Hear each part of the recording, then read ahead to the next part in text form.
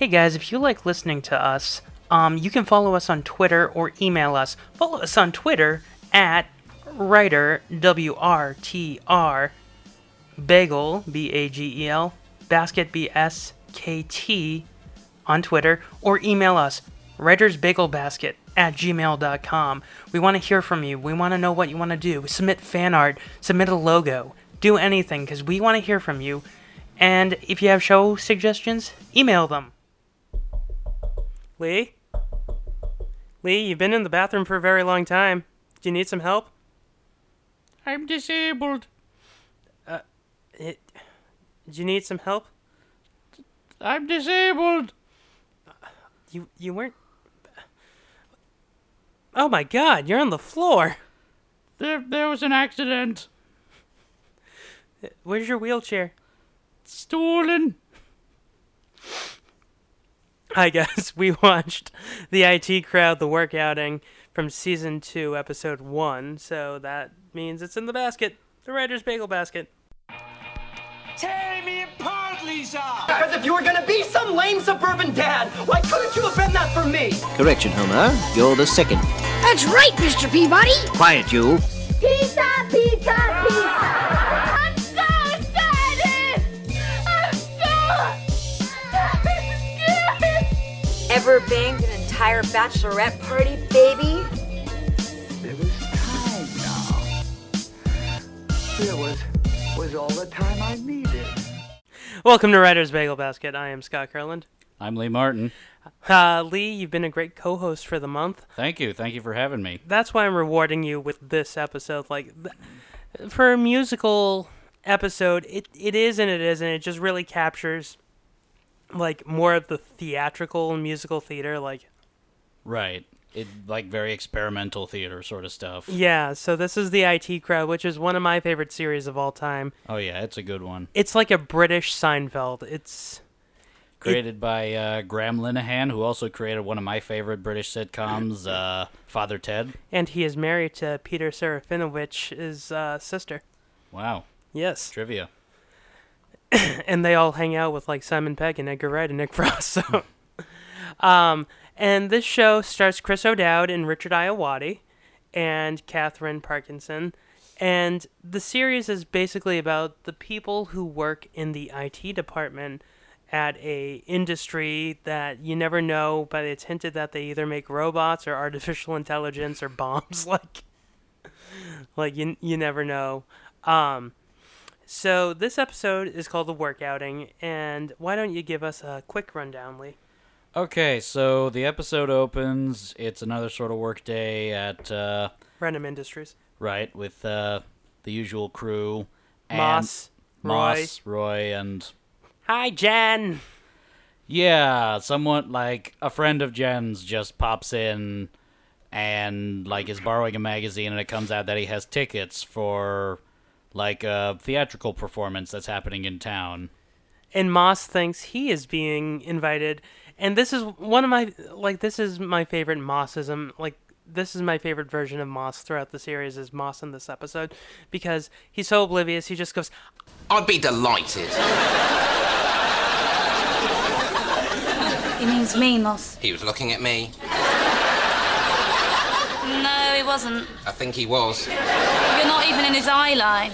Philip, who are you talking to, me or Jen? Do you like the theatre? Never been. But I've always liked the idea of the theatre. The smell of the grease, the roar of the paint. And you find out that he's never been to the theater, and he doesn't know what the theater is. It's that British humor. This is a very British show. You have to understand. I feel like that character is not just the Britishness of the humor, but also the total sort of social awkwardness of the character as well. Oh yeah, totally. He's just great. Moss. Yeah. My two favorite characters are Moss and Richmond. This is an example of a TV series where all three leads are really great, and you don't hate one of them. And in the next episode, in episode 2 of season 2, they get the boss's son joins the cast, and he's played by Matt Berry. Oh my god, I love Matt Berry. His first line when he enters a funeral. Mini spoilers, but you had like almost 10 years to see it. So his father dies, and he takes over, and when he enters, he just goes, "Father!" and he just yells, and he knocks over the casket. And like, that's this humor, and that's what this episode is. It's like that very blunt, brash humor. Bombastic. Yeah. So, continue where you were. Anyway, Moss and what's the other guy's name? Roy. Moss and Roy just sort of, like, for no reason at all, basically just sort of insert themselves into this invitation into the theater. Because Jen is super horny. Like, yeah. She thinks it's a date, but then it, like, gets completely uprooted when the other two just sort of force themselves into it. She says the name of the episode. She's like, it goes from being a date to being a work outing. And the boyfriend, or potential boyfriend, goes along with it, strangely enough. Yeah, and... no one should react that way. Because I guess their version of Cosmo is called Heat, and he comes down to borrow a copy of it, but she thinks he was just coming down there to ask her out, and then he comes back after asking her out to grab the magazine, and Roy then bases, like, her entire story arc is based on Roy's, like, saying this one thing. Oh, he did want the heat. He must be gay. Like, and the presumption being, if he wants to read this ladies magazine, this XP of Glamour or Cosmo or something like that, then he must be homosexual. And then they just say so many mean things to Jen. Like, Moss goes, "Maybe he thought you were a man." You look kind of mannish. Like, it's just, like, really mean, but really funny. Because, like, Jen, you don't feel bad, because Jen is not... None of these people are really nice people, except for Moss. Moss is, like... Moss is just kind of naive, I get the impression. He's like an old lady, and that's why, like, one of the first things they do, like, when they actually get into the musical... someone says, "Welcome to the United Queendom," and he goes, "Oh, they can't say that." And, like, that's just, like, Moss is, like, such an old biddy. He's like an old hen. Well, that's jumping, like, really far ahead, because, like, well, kind of. Yeah. Anyway, like, the three of them go to the theater, and for all intents and purposes, there's just so much more evidence that this potential suitor is a gay man. Because what's the play called? When you first told me this, the play is called Gay, a Gay Musical. Can't be more subtle than that. And the image that they use for, like, the production art is a gay naked man in a martini glass. In a fetal position, too, yep. I think. Yep. And they're reading what it's about, and Moss has a great line here. Taking place during the 1980s factory scene, a closeted young gay man finds his voice, and he goes, "Ugh." It's about the 80s. Like, what? Which reminds me, actually, jumping back a bit, when they're first discussing whether this guy is gay, there's a really funny line from Moss. Oh, yeah. When he walks back in, and he's just like, "Oh, of course he's gay. I know who you're talking about. I know who you're talking about. He's been gay since Wham." No, we're talking about Philip. And, like, Roy, so when they're at the actual theater, Roy, Roy's journey, if, like, Jen's journey is to deal with this potential boyfriend material guy being gay. To figure him out.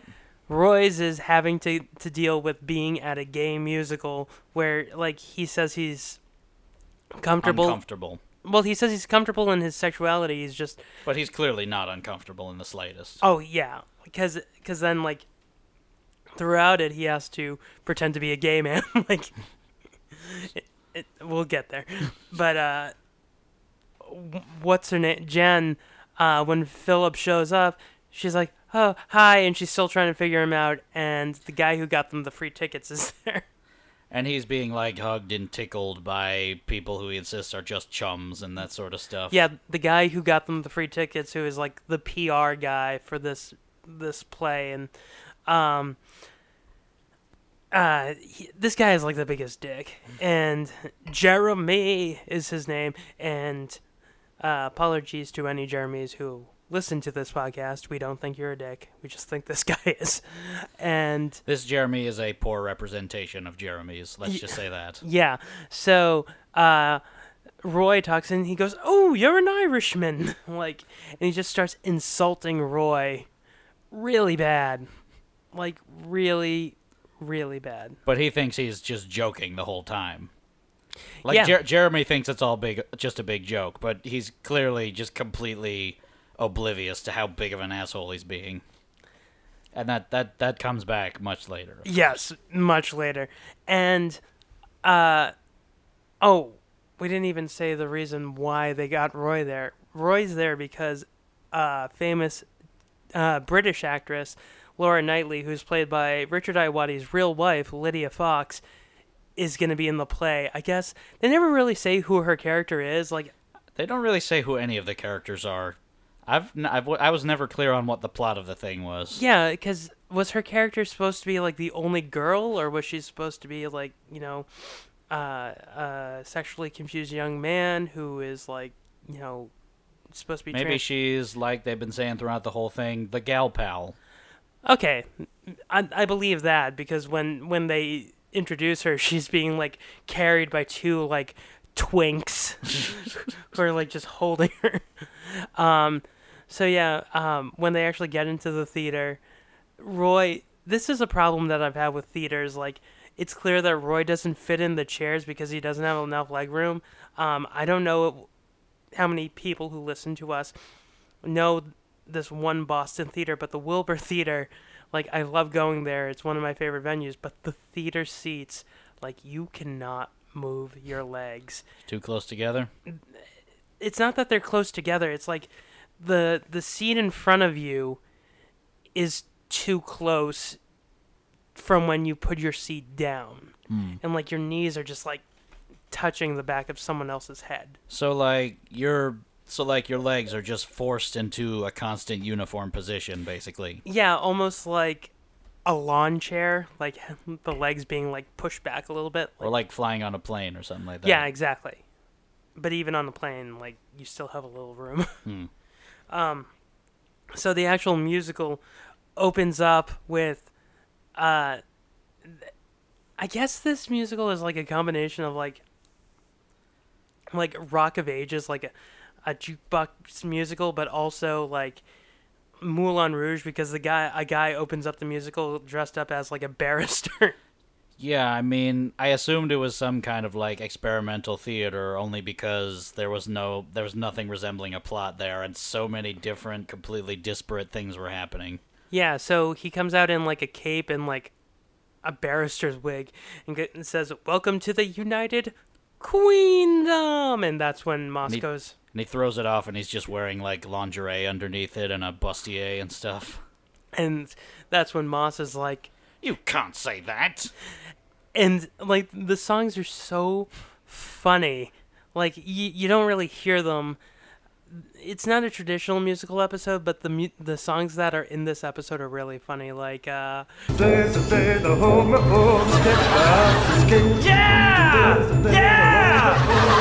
Yeah! Kick that arse! It's funny in such a completely over-the-top way. I mean, like, if you looked at it without any sort of context, you'd probably think it was all, like, really, really troublesome or something like that. Yeah, like, I think my favorite song in all of this is "Hold My Hand, That's Not My Hand." And, like, I guess the big musical, like, the big, like, dancing queen number is called "I Love Willies." Yeah, there's nothing subtle about it whatsoever.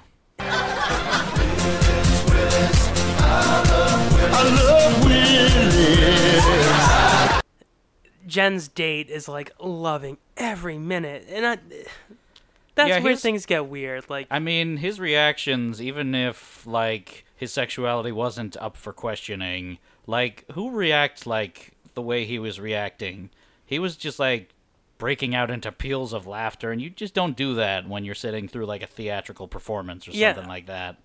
Yeah, especially when it's not like, you know, a comedic section or anything like that. I feel like Moss's reactions were more appropriate for someone like, I thought it was brilliant. It made me question myself, and I loved every minute of it. And right before the act break, right before, you know, intermission, the lights come on, and there's an audience participation section. Yeah, and I get Moss and Roy get called out, basically. And this is where one of my favorite lines in this episode, because the guy's like, well, hello, what do we have here? And Moss goes, hello. And that's what I liked about it, because it's an audience participation section, but Moss is just carrying on like he's just having a casual, pleasant conversation. Yeah, that's what Moss does, because he's like, oh, you two are partners. No, we're not partners, we're just friends. And he goes, oh, shame, because you've never seen it. Seen what? And this, I love this line, his bum! Like, just the way he says it, like, he's so happy, like it's the secret word on Pee-wee's Playhouse. Today's secret word is bum! Like, and like that's the big showstopper. Yeah, like everyone in the audience was waiting, because everyone loses their goddamn minds. They're like, ha ha ha, ha ha ha. Like if you were to just see this thing in real life, like as soon as he goes, his bum, that would be the point the whole audience goes, wow. Yeah, you would have that one guy who would be like, get it, bitch. So, yeah, I mean, there are so many parts about that whole episode that were just troublesome, but it was just in terms of, like, you know, I mean, there was a very, very sort of, however, very subtle, like, if you had no context, you might assume it was kind of homophobic, but it was just so over the top in the context it was, that it was just, because, like, you're not really laughing so much at, you know, the sheer homosexuality of it all, so much as how uncomfortable Roy has gotten most of the time. Like this isn't a homophobic episode. It's just more of an episode like this episode came out in like 2008, and this seems very of its time. Yeah, that's the phrase I was looking for. Yeah, this is like, I mean, we've talked in the past on this podcast about like the early 2000s, like 2000, I would say 2002 through 2008. It wasn't a very progressive time. It wasn't that it was not progressive, but I mean, compared to like other time periods, it was much more progressive, but you know, definitely compared to now, it wasn't so much. But you have like the whole like 40-year-old virgin, the whole like, know how I know you're gay? You like Coldplay, like right, like that's this time period, and in this episode feels very much of that. And I know for a fact a lot of the writers were, you know, gay men and women, so like it I guess it was just like pointing out the fact that like theater is still considered very right. I mean, they knew where to come from like a satiric sort of angle.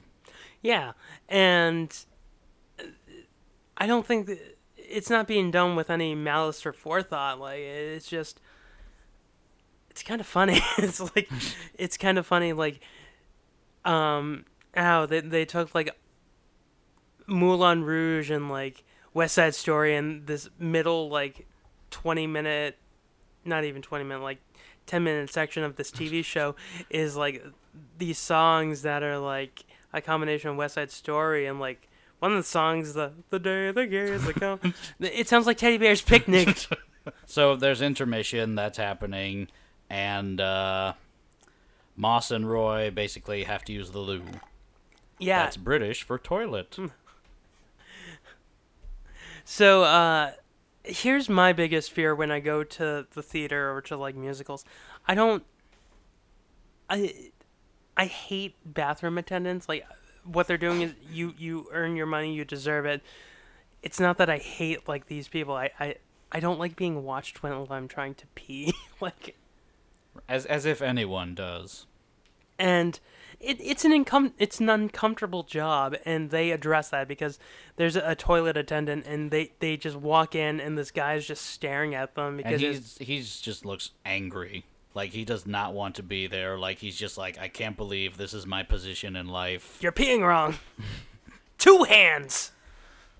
And they're both, like, Moss and Roy are both understandably uncomfortable, but they go in and stand at the urinal for a bit, only to immediately leave after having not done the job because that guy was just staring them down like a vulture. Yeah, and they each give him a quid. I think Roy gave him £1.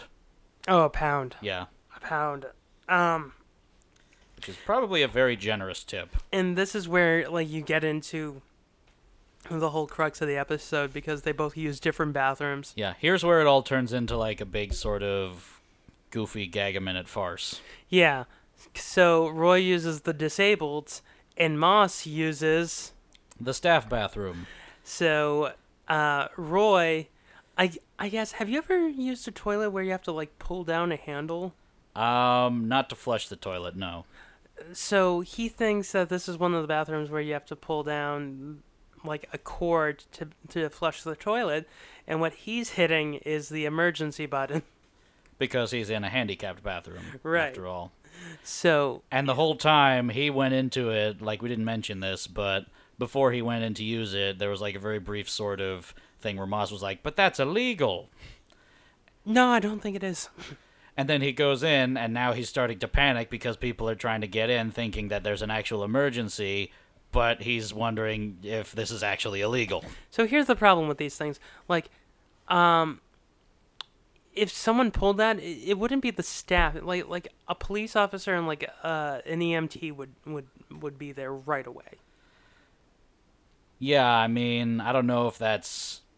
you gotta assume that's the case, like, just worldwide. Well, no, I know for a fact, like my grandmother, like, had a string like that. Oh, okay. And, like, as soon as that's pulled... I mean, there's no reason to assume it'd be done differently in, like, England than in America, necessarily. Yeah, the only difference I saw is that it came from the ceiling, and it was a giant red ribbon. So, Roy freaks out, and when they ask if he's okay, he just goes, I'm disabled. What happened? I'm disabled. Yeah, they find him just lying on the floor, pretending to be disabled. And they actually think he's disabled, but he's just, I mean, he just has to go along with this whole ruse. His voice is so sheepish. Was that like a put-on accent or anything like that, or was that just him just so incredibly flustered and, like, confronted by that whole thing? Like, I he was have just no like, idea. Oh no! I just think it's more like a deer in headlights. Yeah, that's a fair assumption. So while that's going on, Jen goes back in with this guy, and he's laughing again, and she's still trying to figure out if he's, gay or not. And then on Moss's spectrum... Moss does not use a disabled bathroom. He uses the staff bathroom only when he comes out to be chewed out by one of the other staff because he thinks he's abandoned his post. Yeah, he's like, stop slacking off on the job. I'm staff. So, and he basically tells him to go put his uniform on and get to work. And Moss is such a sweet man. Moss is just such a sweetie poo. Of course he goes along with it. Yeah, totally. And so Jen needs a drink. Let's just put it politely. Everyone is done. The musical's over, and they're going to the party, which it didn't feel like a party. It was just like they were at the bar. Right. Oh no, wait. Before that happens, there's like a lot more with Roy that happens before we reach that point. Right. Like, he gets taken out of the bathroom, just sort of, quote unquote, revived by the staff, and they find him a wheelchair because he keeps saying that his wheelchair has been stolen. Yeah, and to keep up the ruse. The police come and they're like, "Who did it?" They just question him about like who did it. Red-haired man with a beard and glasses. Obviously, just like pulling that out of his ass. And then later in the episode, they just take a red-haired guy with glasses and a beard away for questioning. Yeah, that poor Harry Nilsson-looking guy. And at this point, like, Roy is just looking for any attempt to get away from these people so that he can just, you know, collect himself. So... because he keeps saying, he's like, "Oh, you can just leave me. Yeah. I can take care of myself." And I came here with some mates, and then a bunch of people in wheelchairs just start coming by. And he goes, "Oh, here they are," and starts to go with them, but is, like, taken in the wheelchair by one of the EMTs, insisting that he push him himself. And then he ends up carted away into a van with a bunch of other handicapped people. Well, right before he gets on, they're like, hold on. The cast heard what happened to you, and they wanted to come and meet you, and everyone's like, yay! And, like, my favorite part of that is just that long, awkward portion with the elevator wheelchair. Just, like, slowly, very slowly, and he's uncomfortably waving. raising up. And he's uncomfortably waving to them. Okay, so here's one problem I have with this. These people... So, Lee, he comes with these people. Right. Supposedly. Yeah, they would know that he wasn't there from the beginning. Like, oh, yeah, that's a good point. I hadn't thought of that. Like, why weren't they like, and who are you? Yeah, I mean, surely there would be someone, if they were all being taken in, like, a van or something, there had to be someone, like, chaperoning, or at least someone driving the van who... could, like, keep a tally on that sort of attendance sort of stuff. Right. And so then they bring them back inside, and this is where things get awful. So this is where Jeremy proves what a dick he is, because he just goes nuts. Yeah. Like, Jeremy shows up to, like, he sees Roy in the chair, and... earlier in the episode, he saw him without the chair, just walking around fine on his own, and he assumes Roy is just playing a joke. Yeah, he's like lazy Irishman and like saying these awful things. And like he jumps to the conclusion from there that if Roy's playing the joke, then all the people in the handicap chair in the wheelchairs are playing jokes as well. And that's a pretty big jump to make. And he pushes a guy out of his chair, and the guy falls on the ground, and everyone's like, well, why didn't anyone stop him before? Like, yeah. Screw you, Jeremy. You're a dick. Yeah, so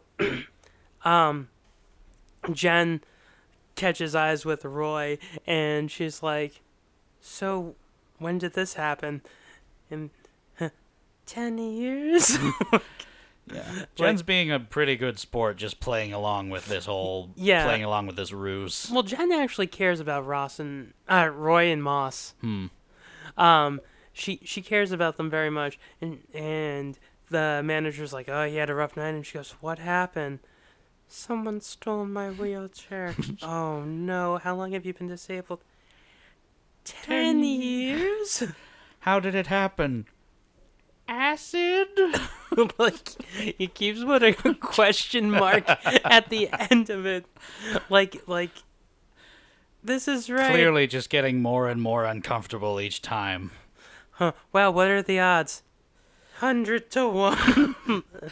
At this point, Jen is just sort of like, that's it, I need a drink. And orders a double whiskey. Well, she goes, would you like a drink? And he goes, please, double whiskey. You look like you could do with a drink. Whiskey, please, double. Excuse me. Yes, miss.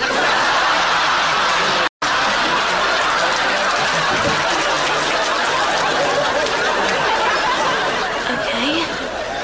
Can I have a double whiskey, please? Double whiskey. And a glass of white wine. Glass of white wine. Thank you. You're very welcome, madam. So she goes to the bar to order a double whiskey, and the bartender is Moss. Yeah, and the look on his face... And he's playing the whole thing off like... oh, he's so polite. Nothing is wrong. Yeah, because like the way they interact. Like, of course he's been working here. Yeah, she goes, double whiskey, glass of white wine, right away, madam. And then he just immediately face plants into this big pile of, into this big stack of wine glasses. Yeah, it's just. But still, like, picks up a wine glass and does, like, a little, fancy hand movement with it as if, like, hey, look what I can do, bartender tricks. Like he's Tom Cruise from Cocktail. And there's broken glass everywhere. Yeah, like, Moss's arc in this episode is, like, my favorite. Like, I would have loved to see, like, an entire episode of him just trying to be a first-time bartender. So, how many maraschino cherries do I put in a Shirley Temple? What goes in this drink? Rum and Coke. Rum and Coke. But how? Like, so, like, the entire episode... All of, like, the physical comedy that that Moss was doing in this episode reminded me so much of Mr. Bean in a lot of ways.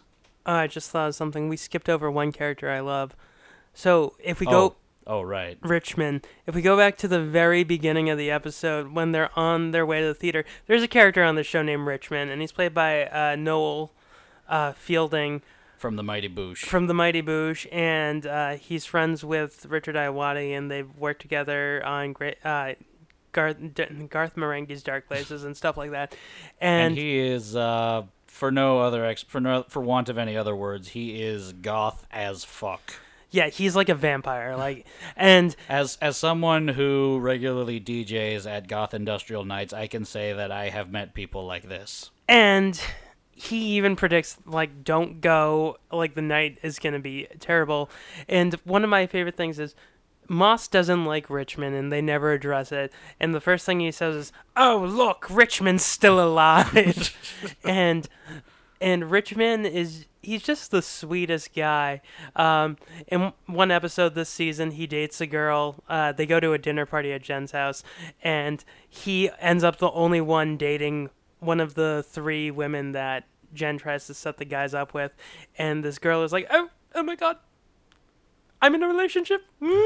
And then, like, the episode ends with they're playing Guided by Voices, Game of Pricks, and the music's really loud, and Jen's like, why is this music so loud? And they turn it down, and coming from Richmond's office is him having sex with this girl, and she's just, ooh, I'm having an orgasm, look at me.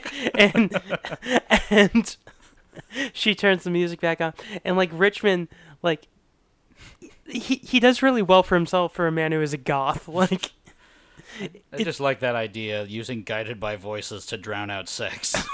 Specifically, Game of Pricks. It's really funny. There's something so delightful about that. And Richmond in this episode, he's like the soothsayer. Like, he predicts the future. He's like, I wouldn't go out if I were you. There were so many signs. And he was right. He, like, called everything. If you think about the things he said, like, he predicts a disastrous night at the theater. Yeah, but some of the things he says, like, in my dream, this happened. Like, I stepped on the Lego and it hurt my foot. So, like, Roy not being able to use his legs. And, like, then there was shattered glass everywhere.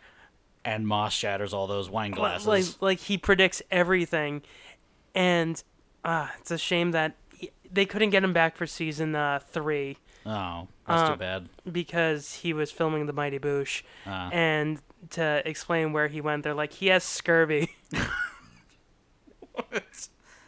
And then they bring him back for scurvy? season 4. Yeah. Such a left field pick for... You might as well say, like, he has leprosy or something. Do you know what he's doing now? He's on the Great British Bake Off. He replaced Mel and Sue on the Great. Oh, wow. Yeah. That's pretty nuts. Yeah. So he predicts the entire... Is he good on the show? I haven't seen it. Oh. Haley and I won't watch it without Mel and Sue and Mary Berry on it. Oh, okay. There is a podcast, I will say, there is a podcast called Soggy Bottoms that covers The Great British Bake Off. You should listen Okay. to it. Anyway, so getting back to the episode, Laura Knightley, or I should say Mrs. Richard Iowati, Lydia Fox, comes up to him and she goes, "Hello, you," and he goes, "You're from the telly." Or he goes, "Hello, Laura Knightley," and she's like, "Oh, I heard you had a tough night," and he's like, "You're from the telly," and she goes, "Yes, I am." Like, her whole interaction with him, because he has to come back the next night in the wheelchair, because she's like, "I got you 2 free tickets to come back tomorrow, considering you missed the whole second act." Just starts crying. She's like, "Why are you crying?" And he's like, "I don't know." Chris O'Dowd is like one of the greatest, and he's such a great improviser. He's now, Christopher Guest has like made him one of the members of his like Of his collective? Yeah, of his like Improv All-Stars. Wow. So like he's so good. Fantastic. And him in this episode, like everything he does is just so funny. His facial expressions are really good, and I think Roy is like the best character he's ever played.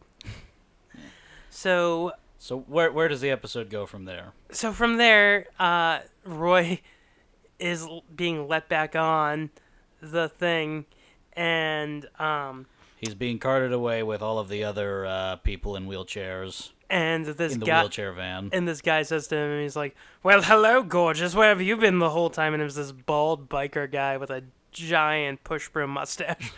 He looks so much like Rob Halford from Judas Priest. I was just thinking that. And that's where his story ends, because the bus driver goes, "Okay, lovelies, how about a song? It's a long way back to Manchester." And he's like, and then they start singing Willies, Willies. Now, I'm not sure what the joke behind that is. Like, I mean, I just assumed it was just like, we're going all the way to Manchester. That's like miles away. But is there like some sort of thing around Manchester? Is it like does it have like a big gay population or anything like that? Or? No, I think it's just like, it's like a 4-hour drive. Like it's a 2-hour drive. That's kind of what I thought it was. I wasn't sure if there was just like, one last gay joke in before the episode reaches the end. No, I don't think so. But another joke that I loved in this episode is that Roy, like at intermission before they go to the bathroom, Jen's like, "Oh, I like the music. I think it's good." And he's like, "Really? Sing one song. Willies, Willies. I like Willies." And he goes, "I love Willies." And she goes, "What? I love Willies." And this one guy goes, "Sir, please keep your voice down." And that just always made me laugh. Like, just the idea that he got in trouble for no apparent reason. So there's like one more plot point before the episode finally reaches the end, right? There's 2, because there's the Marvel credits stinger. There's like the right. So Jen is trying to figure out if Philip is gay, and she's been spending like the whole episode just drifting back and forth between trying to figure that out. And it's the end of the night, and they're supposed to kiss, and they lean in, and they don't know, and she just goes, "Oh my God, please tell me."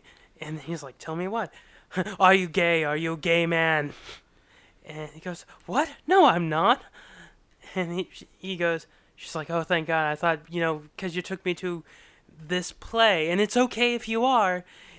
And he just starts explaining all of that away, just like, "What? A straight man can't have gay friends, or go see a gay theatrical production. A straight man can't be tickled by friends." No, but well, the tickling part probably not. And she's like, "Well, I just thought, because you borrowed my copy of Heat," and he goes, "Oh my God, I've been living a lie." And that's all it took to make him just completely drop the whole facade that he was so insistently upholding. Yeah, because he borrowed this magazine, and he's like, I only went out on a date with you because I thought you looked kind of like a man." Oh. And Moss was right. And then she just pushes him aside, and Jen has this catchphrase, like she always, like every episode when she has to get a quick getaway, she just puts her hand up and goes, "Taxi!" So like this is an ongoing Jen thing. Out of there. Yeah. So Moss Moss is cleaning up and mopping down the bar as the episode ends, and he's like, "Good night, Karen. Be good. See you later." Just treating the staff like he'd been there like for years. Yeah, and it's just so like Richard Ayoade is just so charming. Like you believe that Moss is like this type of person because of his performance. It kind like looking back on it. Have you ever seen? You had to have seen like the Disney movie The Emperor's New Groove, right? Mm-hmm. One of my favorites. I just like when you were talking about that. I just immediately flashed back to when just out of nowhere, Kronk just has to work in the kitchen in that place. Oh yeah, and he's just like naturally just like starts just doing everything as if at he'd the been diner. there for years at the diner. Yeah. Yeah, Adam and Eve on a bun, pin and rose on it. I didn't know it was your birthday. That is one of. I have a soft spot for Atlantis and Aladdin, of course, but I do love Emperor's New Groove, and it's one of my favorites. And Richard Ayoade is such an underrated actor. He's one of the best things about the Box Trolls. Yeah, he was really good in Box Trolls. It's a good thing we're the good guys. He believes that even though they're doing evil things, that he's still a good guy. You know who was surprisingly good in that? Or maybe not surprisingly, because he had a lot of funny lines? Ben Kingsley? I was going to say Tracy Morgan. Oh, yeah. He was the little stumpy arch nemesis. That was right before his accident, the little right? stumpy minion. And, like, right after there's that big crash, he just, like, crawls out of it and goes, "I've lost a lot of blood." But Richard Ayoade is just so good in everything he does, and Moss is like his crowning achievement. But there are other roles where he's just like. Have you seen Garth Marenghi's Dark Places? No, I haven't. I really should though. It seems like something I would like. So it has Matthew Berry, and it has Richard Ayoade. Is Noel in that too? I think for an episode or two, but like there were only 6 episodes, and like the whole premise of it is that it's based on this guy Garth Marenghi. Garth Marenghi is like an XP of like Stephen King or something like that, right? Yeah. So. Or H.P. Lovecraft. Yeah, he wrote this novel that he turned into a television movie series. So it's these people acting out this TV series, and then they cut to them talking about their motivation, like almost documentary style. And it's the funniest. It's so good. I haven't watched it in like almost 3 years, but it's one of the funniest shows on that was on British television. Yeah, I'll have to look that up. And Richard Ayoade on it is like a weird hybrid of Moss and like himself. So I just wish he would do more stuff. He's directed a few movies. He's directed Submarine and The Double, and he's just... Has he been doing anything lately, or... He works a lot with Matthew Berry. Okay. I think they made it like a rock opera together. Oh, that's cool. Yeah. So, yeah, I mean, as the series goes on, it gets insane like this, but this was a good representation of what, like, the theater experience is and, like, going to a musical is, because... As much fun as it is to go out to the theater, it is a pain in the ass. Yeah, that's true. It really is. And I would also say, like, I've only seen a couple episodes of the IT Crowd, and if you had gone into it seeing absolutely no episodes whatsoever... This is the one I would start people on, actually. Yeah, it's a good introduction to the series. Because you find out all of their idiosyncrasies, and it represents them really well. Like, Moss is just a very sweet man who wants to make people happy, and Roy always gets caught in these situations. In the final episode, it went for 4 seasons, or 4 series, and 5 series, I'm sorry. So, season 1 through 4 were shot back-to-back. 2007 and 2008 were series 1 and 2, and then 2009 and 2010 were 3 and 4. And then for 3 years, because Chris O'Dowd became really famous, they didn't do it, so they did 1 hour-long special to end it all. And Roy points out, he's like, isn't it a little weird that this keeps happening? Like, weird stuff that should make us look like horrible people, but it always ends up all right. Like, he points out the fact that they're, like, completely lampshading the whole thing. Right. And everything about this is just delightful. This episode, it's not a perfect dozen. I'm taking out 1, so 12 out of 13, but it's still really funny, and it makes you realize how ridiculous at times like musicals are. Yeah, I'm also gonna take one bagel out as well. If only I actually remembered how the rating system works this time. Good. It only took you a month. I'm taking one bagel out, if only out of recognition that a lot of the gay jokes are pretty dated by this point. Yeah. But overall, it was a really good, solid episode. Very funny. I mean, would you say that they're kind of offensive, or?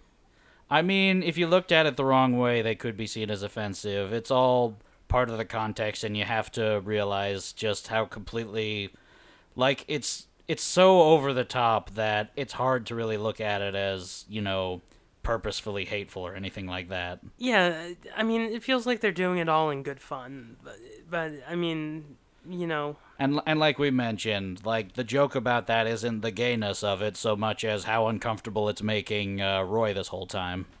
Well, it's making him uncomfortable because also he has to pose now. Right.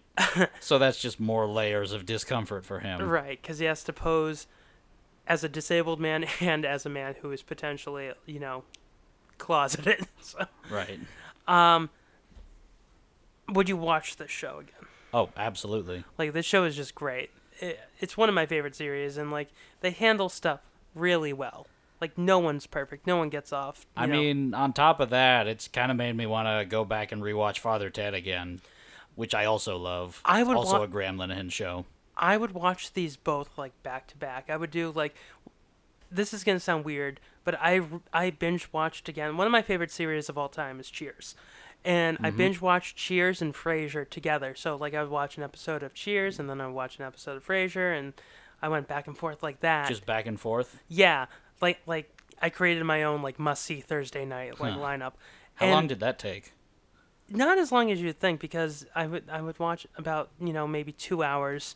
So, probably, like, 4 episodes in total. Oh, like. So you weren't trying to, like, binge-watch entire series or anything like that? No, like, once a day. Ah, okay. So, yeah. So, we've come to the end of Musical March, and thank you, Lee, for being here. Thank you for having me. My co-host next time, I'm gonna say who it is. It's my wife. We're gonna end this month. We're doing 2 episodes this week, and the next one that we're gonna be doing to end Musical March is La La Land, which is a film I love, and my wife does not. So she believes it belongs in the Writer's Bagel Basket. So we'll find out if it really does belong in the Writer's Bagel Basket. I don't believe it does, but we'll find out. Could I just throw, like, a quick plug for my podcast really quick, since this is the last? I was just about to do that. Okay.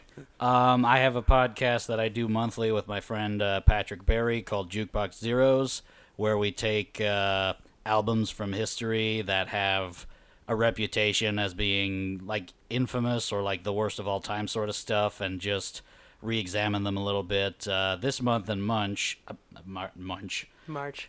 This month in March, the album we're doing is Why Can't Tori Read, the synth-pop debut of Tori Amos before she went solo, and we're doing this with our friend Phil Fleming, who hosts the show The Dweezil Show on WMFO, and you'll definitely want to check that out, because next month in April, our good friend Scott will be the guest on the episode, and we'll be doing... I'm very excited about that. We'll be doing the follow-up to Let's Dance by David Bowie, his album Tonight.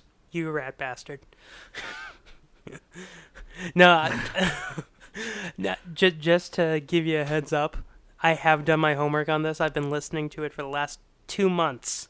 When you told me what it was going to be. Oh, wow, that's way more homework than you needed to do. We usually don't listen to it until, like, the month we need to do it. Well, I've just been, like, trying to break down, like, because... Talking points? Yeah, because it's, like, David Bowie's, like, cover album, kind of. In a sense, yeah. But you need to listen to Jukebox Zeros to hear what I really think about that, and what, you know, they think about Tori can't sing. Or Tori can't Why spell. can't Tori read? Why can't Tori... whatever.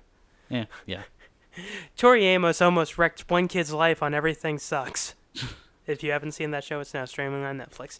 So, yeah, you should be subscribing. If you don't subscribe to this podcast, subscribe to us on Stitcher, Apple Podcasts, iTunes, Google Play, and a little place called SoundCloud. Or you can go to curlandonfilm.com, and under Writer's Bagel Basket, you can listen to all the episodes there. So until next time, I am Scott Kurland. And I am Lee, saying goodbye forever until the next time. Yeah, you'll probably be back for Summer Flopbuster. All right, so until next time, bye. Brr.